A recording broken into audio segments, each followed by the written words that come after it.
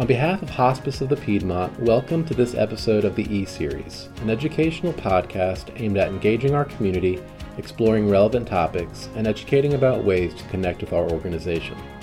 Funding for the E-Series is provided by the Dr. John A. Lusk Fund for Hospice and Palliative Care Education. My name is Ryan Biagini, and I am your host.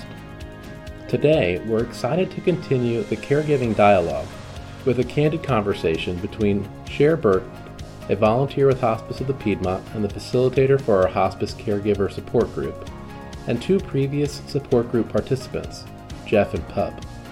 Jeff and Pub began a 3-year caregiving journey with Jeff's father shortly after the death of his mother in 2018. Together with Cher, Jeff and Pub reflect on their caregiving experience and offer practical advice for current caregivers related to the benefits of vulnerability, self-awareness, and self-care. Let's listen in. It's so good to see you and to be with you both again. We met during the caregiver support group that we were all a part of a few months ago.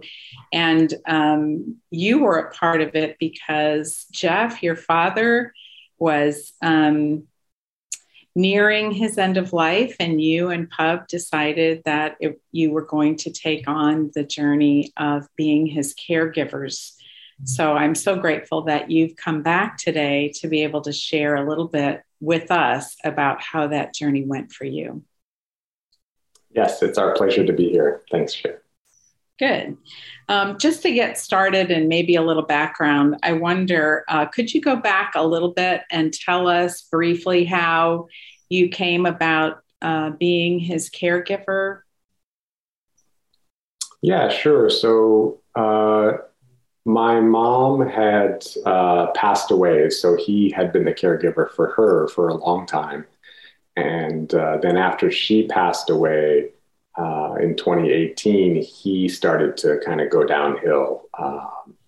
And so at that point, Pub and I were living abroad, and it just seemed like a good time to kind of move back to the US and sort of help out the family. You know, my brother had been really involved with my mom and my dad in the caregiving. And so it seemed like it would be a good opportunity to help out there. So I moved in with my dad. And then my wife joined us about a year later. So that's sort of where we started with it. And he was with me for 3 years. We lived together. Yeah, that's such a transition. I'm thinking of the transition for you two to come to live here rather than abroad, and also to take him into your home. And it sounds like, Jeff, you were doing this job of caregiving for a while before Pub joined you. And so there's lots of transitions there. That must have been a trying and challenging time. I wonder, how did that go for you? And also, when did you make the decision to move from being just caring for him to calling hospice in? I know that's kind of a big question, but... Well, I think, first of all, definitely having support was really important all along the process. So even initially, before I came back on the scene, we were able to connect with a local organization called Seniors Helping Seniors, and that was really a great help. So we had some outside support there, and we continued with that all the way basically till the very end. And then I think also, too, along those lines, just having support from friends and family made it easier. And when I was with him on my own, he was more able to do all those kinds of things that one does on their own. And then when my wife was able to join us, that's when, his health deteriorated more. And so having a team definitely made things a little bit easier. I'm sure it did. Pub, that was a big job for you to take on, wasn't it? Yeah. How did that Sorry, I want to add something. I mean, before I moved to live with him, we actually have conversation before, like, if it's okay with me to take care of him too. So that I think that's important. because it will be part of my job at home. So, and we talk about that. We agree that it's okay with me, and that is. Yeah, that is a big job to take on, and how important it is. I think I felt like this all along. You two have been such a team together, working things through and talking about how everything is going to be.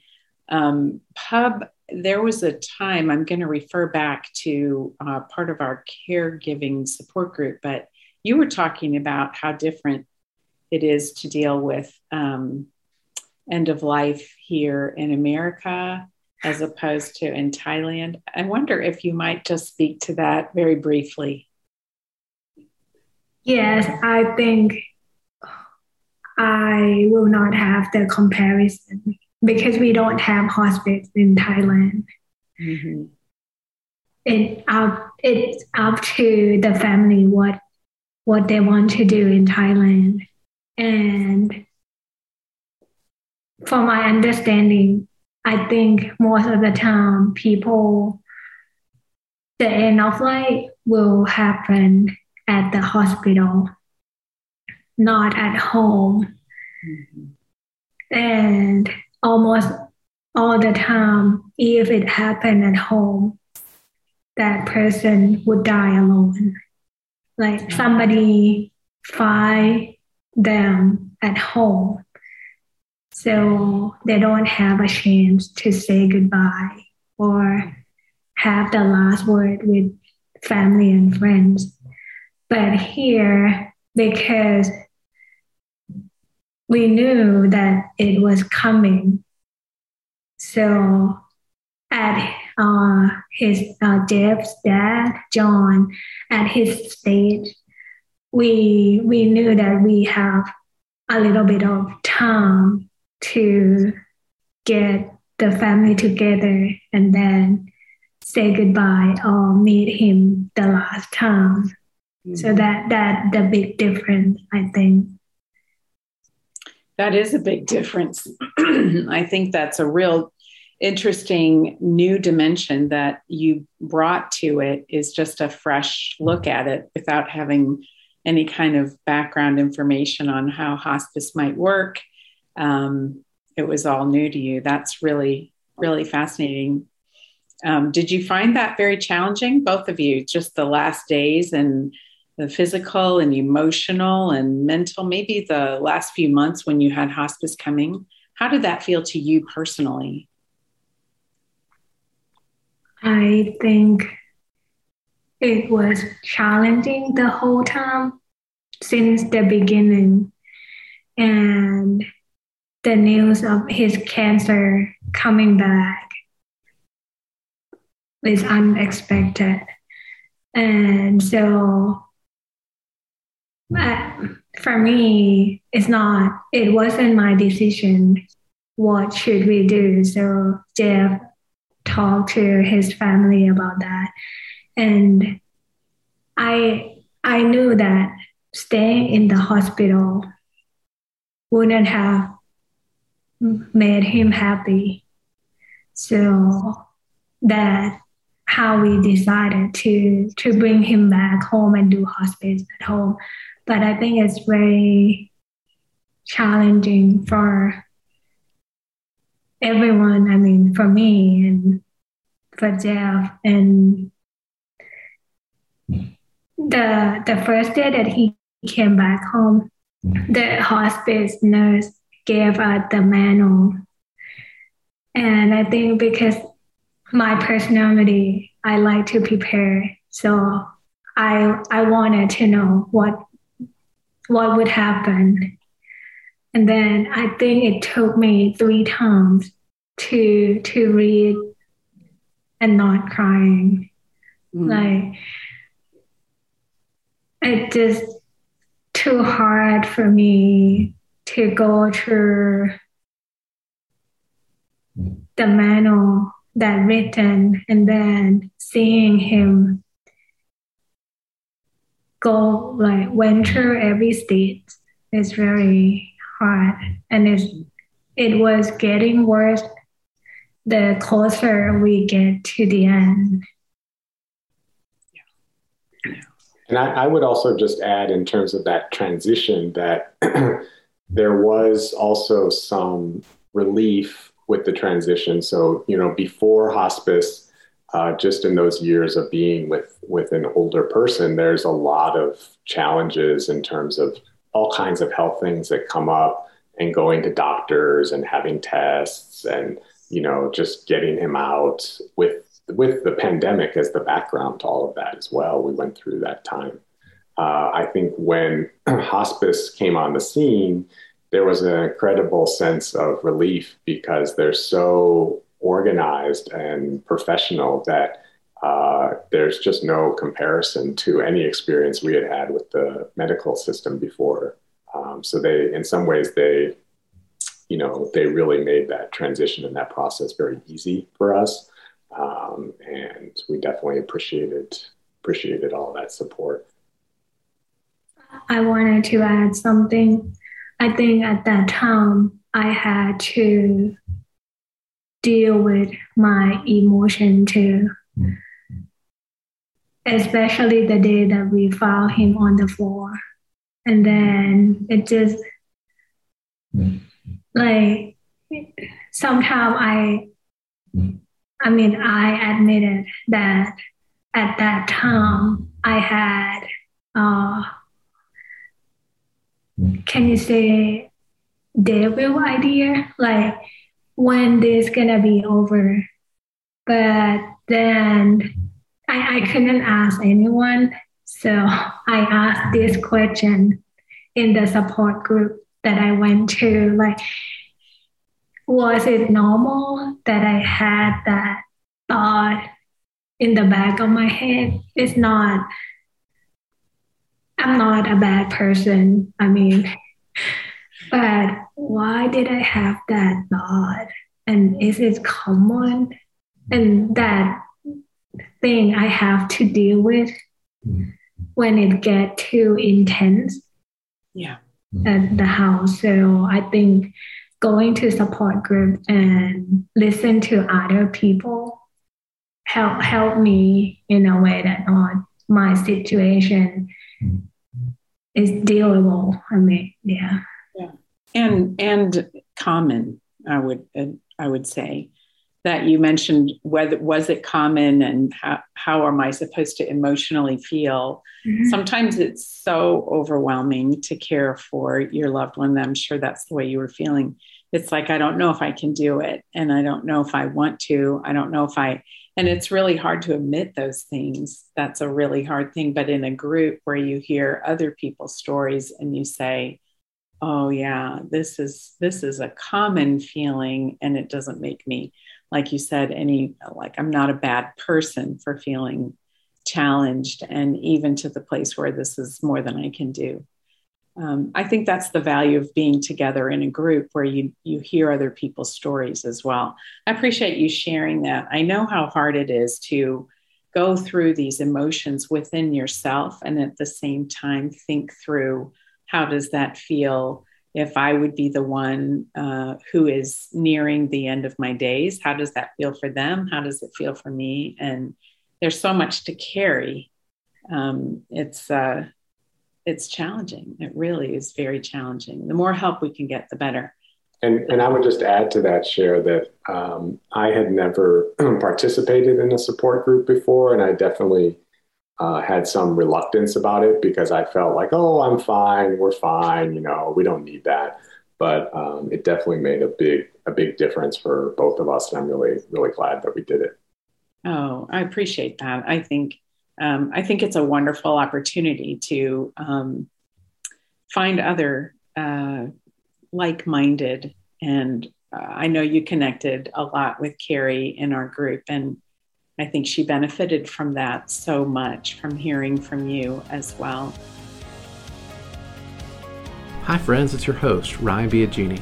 Join us for future episodes to learn more about the innovative work our organization is doing specific to understanding and supporting caregivers, and how you can engage with us to be a part of this exciting community change.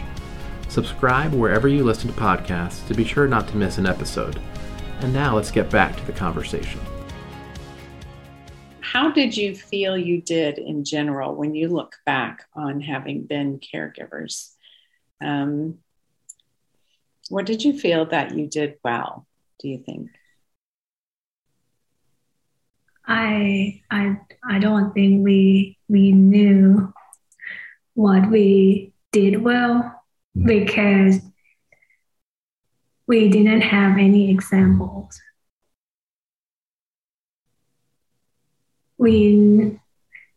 For me, I never been near this journey before, and I didn't know what to do at that time, but I just did what I think it was best for that situation. And if I didn't know something or if we had problem, I call hospice most of the time. But it didn't happen to me many times. But I don't know. As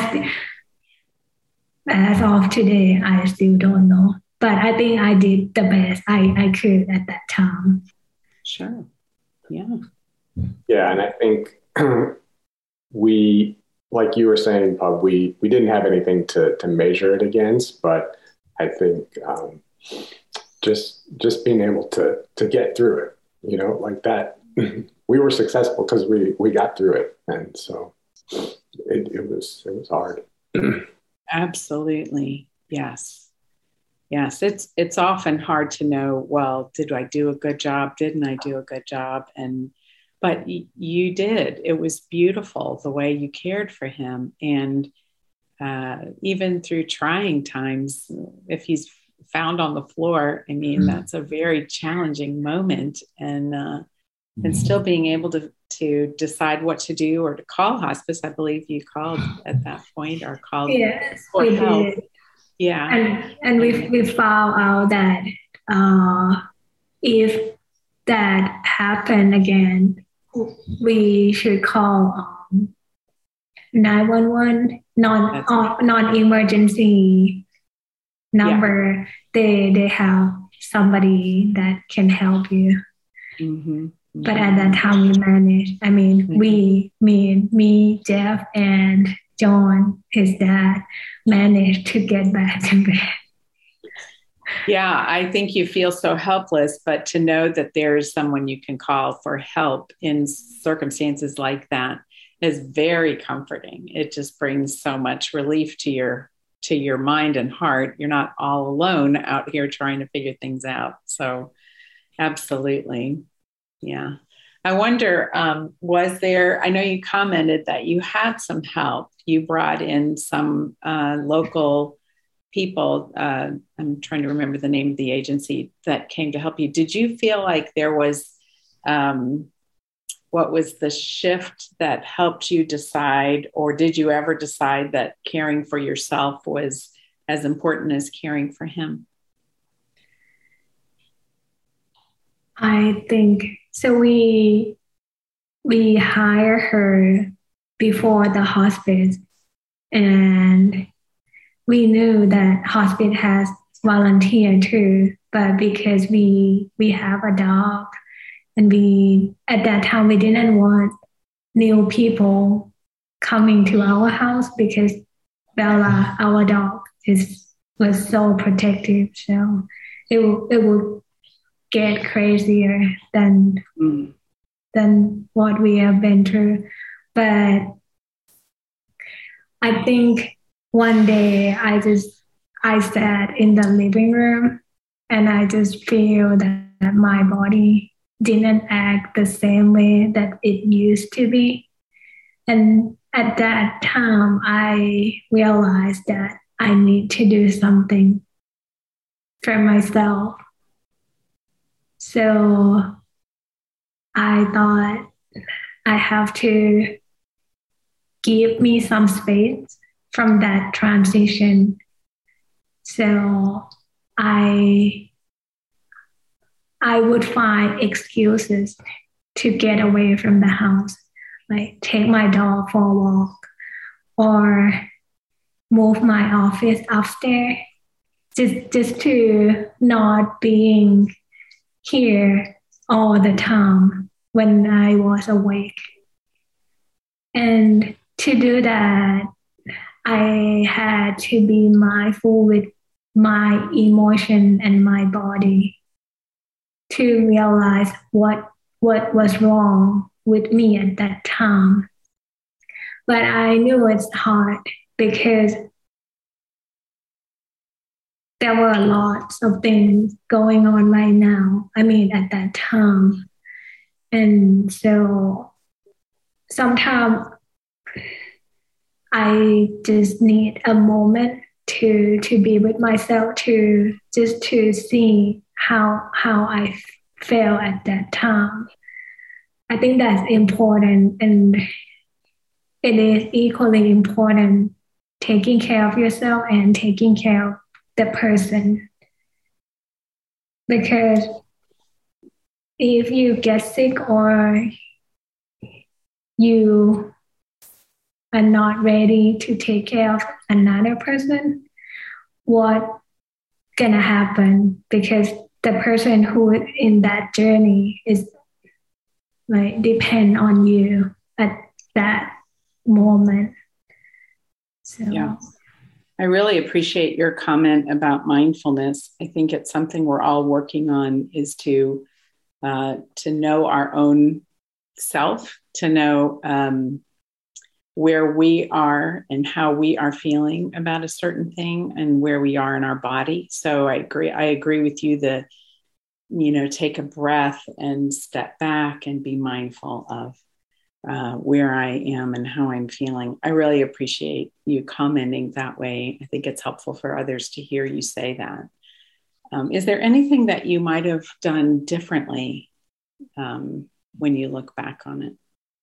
I wanted to just add one thing that shifted for me in that process, and that was maybe connected to that idea of being mindful and just recognizing that I wasn't okay. And so being able to, for instance, not have to always be professional at work, so I am in an environment where I could say, hey, this is what's going on. And so it kind of gave my coworkers more opportunity for empathy and understanding, because most of the time I was fine, but then there would be times where I wouldn't be. And so I think just being transparent about that with work, but then also with friends and family, instead of just kind of always bottling it up and saying like, I'm fine, everything's fine. We're just dealing with this, but everything's fine. So being open about that, I think was a bit of a challenge for me, but I think it's something that definitely helped me and those around me during that time. Such a learning curve, isn't it? To try to be open with other people about what's happening in your own life, what makes, you aren't your 100% today because of all these things that are happening. I really honor you for taking the time or the space to be honest, not only with yourselves, but with those that you were in community with. That's really great. I appreciate that so much. Is there any words of wisdom that you might give to someone else who's coming along behind you in this journey? I think, as I mentioned before,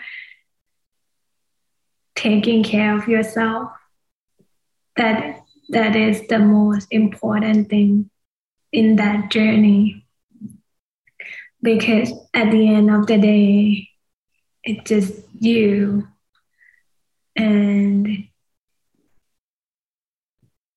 this journey ends soon. Could be weeks, could be months, but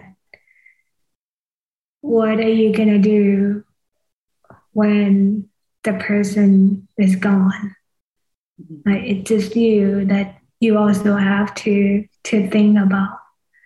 And it just, doesn't matter how long you've been in that journey, it could affect a lot with your mental and emotion.